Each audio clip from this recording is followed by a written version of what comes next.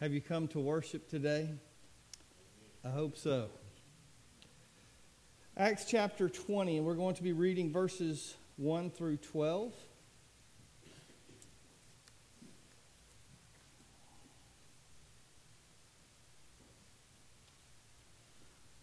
Found something very interesting. I've never thought of hymn book writers or compilers, whatever the case may be, as a very humorous sort of people, the kind of folks that might tell a joke. But I thought something was interesting this morning. We sang a hymn 669 for our beginning hymn, and I looked over and I asked Tyler, I said, I wonder if there's a hymn 666. You know how like elevators sometimes skip the 13th floor?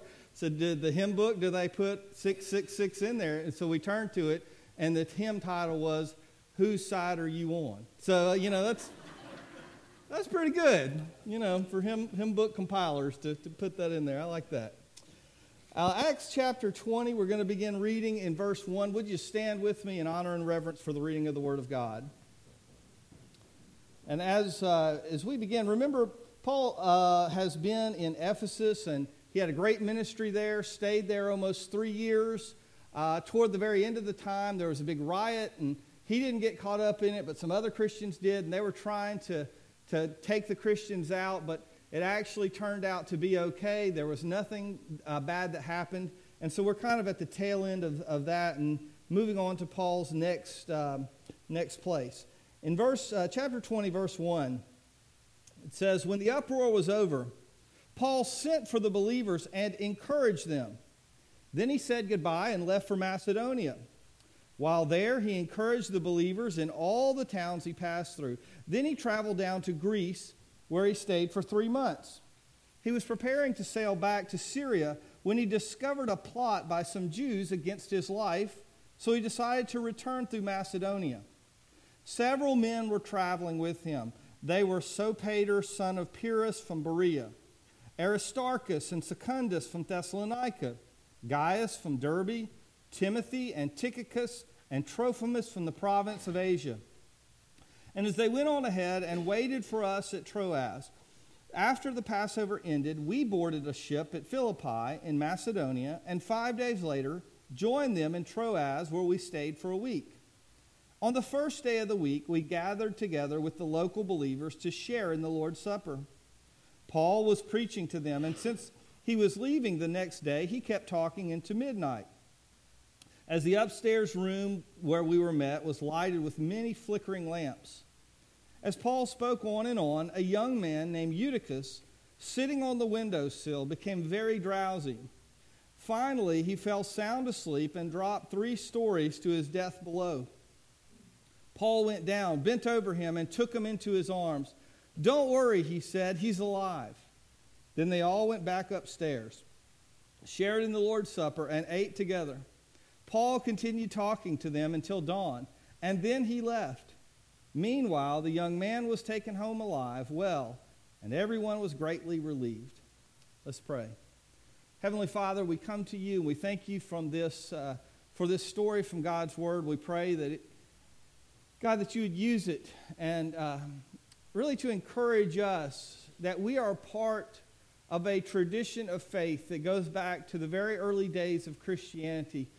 Father, that although our buildings may look a little different and the instruments may have changed and little details here and there are different, God, we are still worshiping you through your Son, Jesus Christ, just as the early believers did in the book of Acts. And Father, may that continuity, may that idea that we are part of something larger, the universal church, which spans all the years of time and which spans around the globe, may that encourage us and remind us that we are united in Jesus Christ.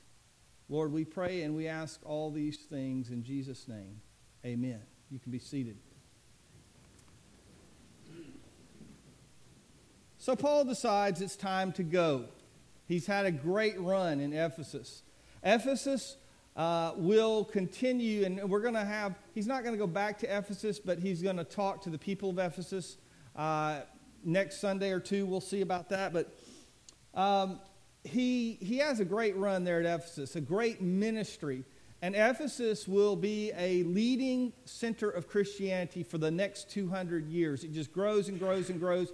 God does amazing things through Ephesus, through the church there. And he knows it's time to go.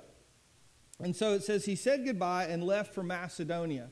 That means that he leaves where he is on the shore there, a city, seaport city, there in what would be modern-day Turkey. And he goes up to Macedonia, which is kind of the upper area of what we would call Greece now. And he goes up to that area, and he passed through. The Bible says he was passing through the towns. He was encouraging the believers.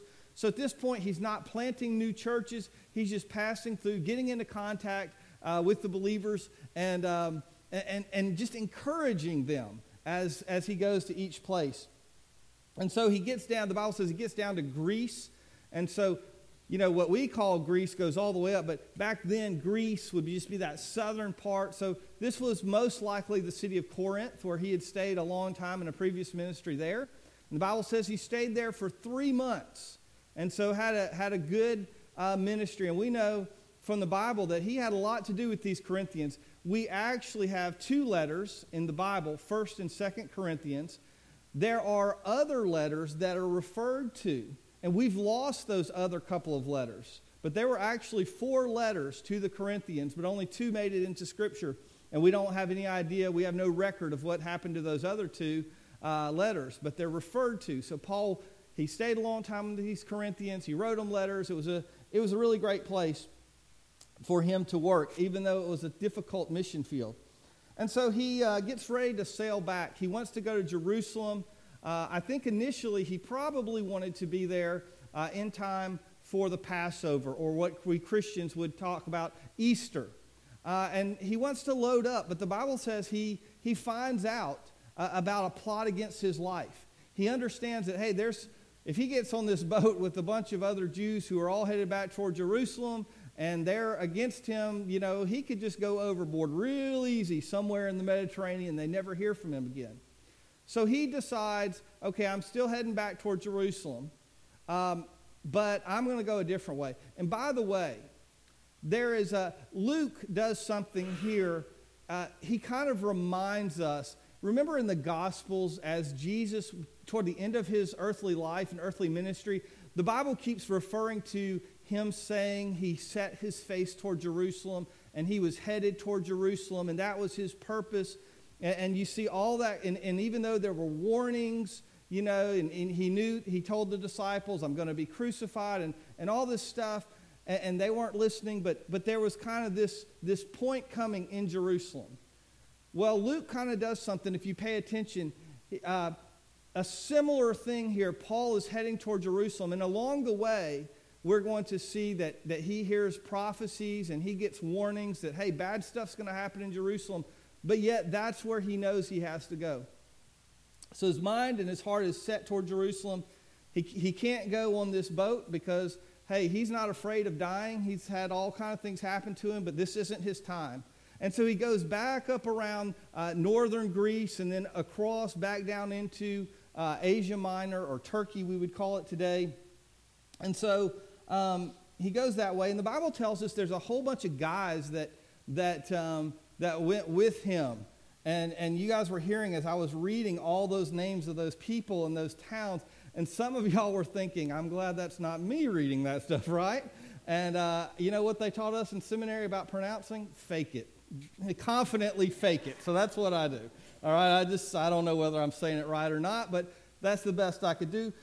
But if you were to look at a map of the ancient world, these names and the towns that they come from, they're spread out all over. And Luke, writing here, doesn't really mention it right at this point, but we hear later on in the book of Acts, like you get to around chapter 24, what's also talked about in the book, in the letter of 2 Corinthians, I think it is, or one of the letters. Anyway, there was a big collection that all of the other Christians, these Gentile Christians, these churches that were mixed Jews and Gentiles spread out all over the Roman world, they were taking up a collection for the Jews, for the Christians back in Jerusalem, for the mother church, you might say. And so all these men, the point of all them being there is, number one, they were being careful. There was a large amount of money. You know, we always need to handle God's money, His things. We need to handle it carefully and use caution, and that would have helped. But also they were representatives, so that they could go back to these folks in Jerusalem, and they were facing a lot of persecution from different Jews, temple leaders and such, and they say, hey, we're all one in Jesus Christ. Here's our offering we've taken up to help you and help you through your difficulty and your time of need. So that's why all of those people were there. Of course, Paul he never liked to travel alone. And all the way, we've heard about different people, Timothy, Paul, Silas, Barnabas, John, Mark, Luke, all sorts of other people that were accompanying Paul. He liked to be with other folks. By the way, you may say, are we ever going to get back out of Acts? This book is so long. Luke's just including a little sliver of what he could have. For instance, Titus, you know, that a letter in the Bible, and we hear his name in a few of Paul's letters. Titus is never mentioned in the book of Acts. Luke just never mentioned him. I'm sure there were many other people that were associates of Paul's, and he didn't have time to mention them all. But all these folks were there, and it got to a point where it says, they went on ahead and waited for us at Troas, and so we, which would have been Luke and Paul and maybe one or two others, they kind of stopped to celebrate the Passover, and then they boarded a ship at Philippi in Macedonia, which was north Greece. 5 days later, they met up in Troas. And so here is the main part of the story that I want us to talk about today. What happened in Troas? And if I was to put a title to this sermon, I would call it The Boy Who Lived. So let's talk about this story. On the first day of the week, Luke says, we gathered with the local believers to share in the Lord's Supper. Now this is very interesting because this is one of the first places where we hear about worship taking place on the first day of the week. Remember, all the earliest Christians at the very first, they were still, they were Jews. And so they did a lot of the Sabbath stuff, and they went to the temple for certain times of prayers and all this. And you're never going to find a place in the Bible where there's actually a command that says, your day of worship will be on Sunday. There's never a command for that. But gradually, because the early church, they just moved to Sunday, or what they called the Lord's Day, being the day of worship. And this is one of those places where we see worship takes place on the first day of the week. We also see Paul later as he's commanding Christians to take up an offering. He says, collect it on the first day of the week. And then in the book of Revelation, we see the Apostle John talking about worshiping on the Lord's Day. And so it was that idea of Sunday being the day which the Lord Jesus was raised up and the resurrection. That was the Lord's Day. And so Christians began to move away from their Jewish heritage of worshiping on Saturday to worshiping on the first day of the week. So here they were. A bunch of them had met together. And this is interesting. It was a large place. It was actually a 3-story building, which was kind of unusual in that day. This could have either been a very rich person that had this huge house and 3 stories. On the other hand, it could have been a tenement sort of building, apartments with multiple stories, and they were all gathered together on this 3rd story. We don't know. But the idea is that they gathered together to worship, this early church at Troas. And Paul's here. And they're like, wow, the Apostle Paul is here. I know some of you are saying, you read this, and when it says, he preached on until midnight. Y'all are like, really? He preached till midnight, you know? But this was amazing. I don't think any of them were complaining. Here is an apostle, and they didn't really get a chance to see an apostle often. And he had this short period of time with them. And so he's just kind of giving them all. You know, I think he's going from one thing to the next, just sharing about Jesus and how they can grow in Christ. And they're eating it up, and it's just great.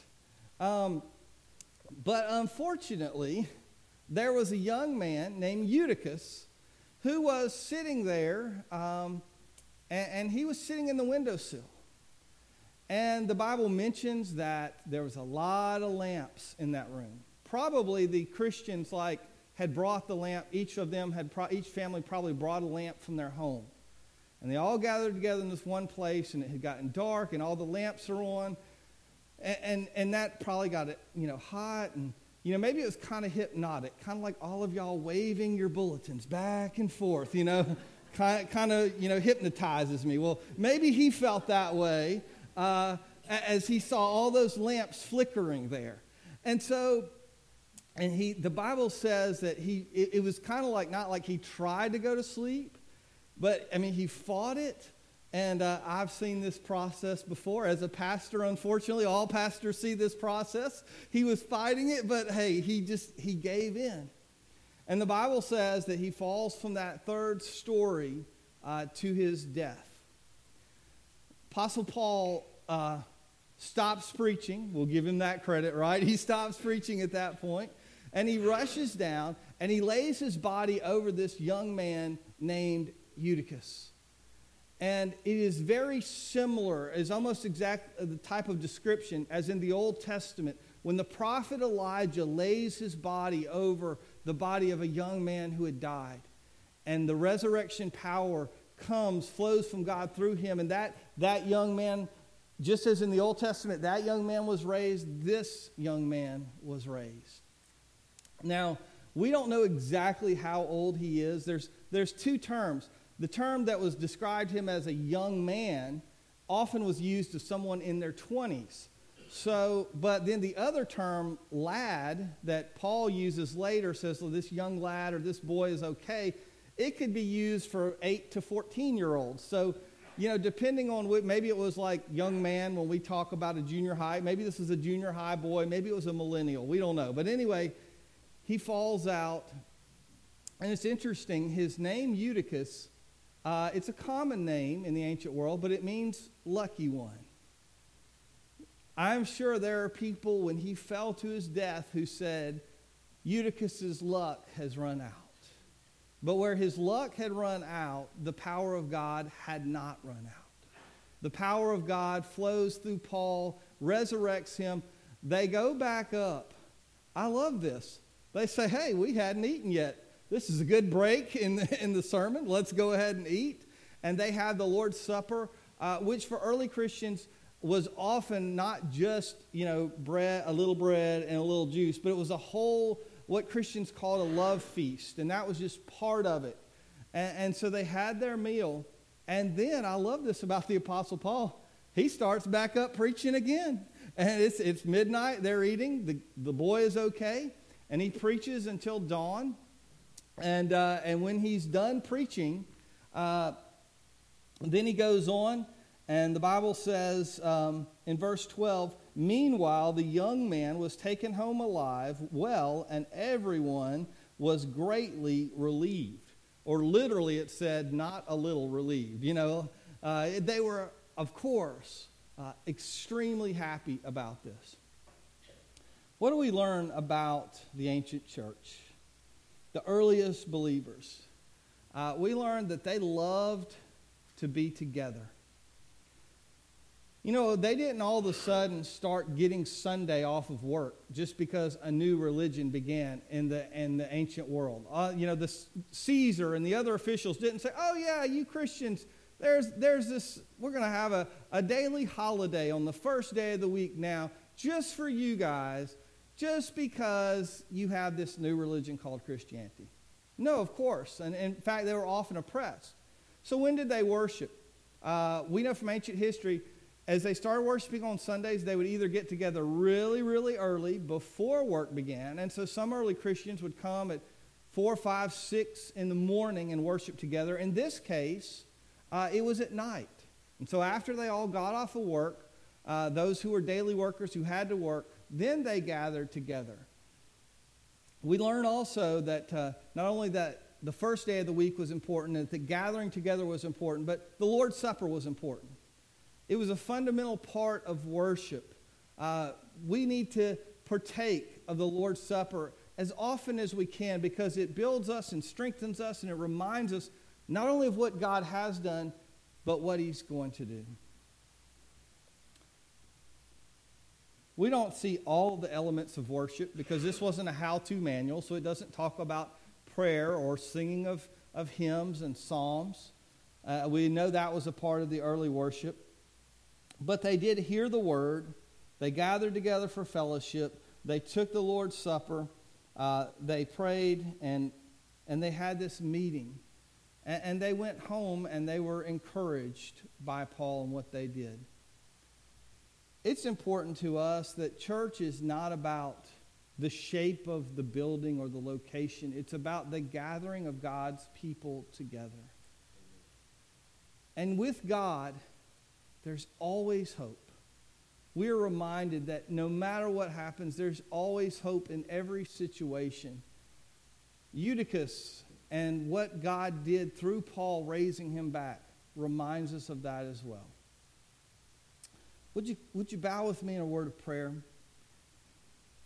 Heavenly Father, God, as we think about Paul, we think about the early church, Father, we're thankful for the example that there is sacrifice involved in living for you and spreading your word. Paul, Silas, Luke, Timothy, and so many others gave of themselves, of their everything, of their all, of their lives, to strengthen other believers and to make new believers through the spreading of the gospel. Father, we're thankful for those early Christians who set an example of generosity as they sat out to give an offering for their brothers and sisters in Christ who were in need. Beyond their own needs, they looked to the needs of others. And God, we're thankful for this early church at Troas that was so hungry for the Word of God. They weren't complaining about the temperature in the room, about how long the service was going, about whether the meal was what they expected it to be or not. They were just excited to be together in your presence and to hear from your word. And Father, I pray that you would remind us that, Lord, your miracle working did not end in the book of Acts. But Father, you continue to work in powerful ways in our lives today. Help us to be open to your work, to all that you have for us. Father, bless now this time of invitation that we're about to take where we respond to you. Open our hearts to you, we pray. In Jesus' name, amen.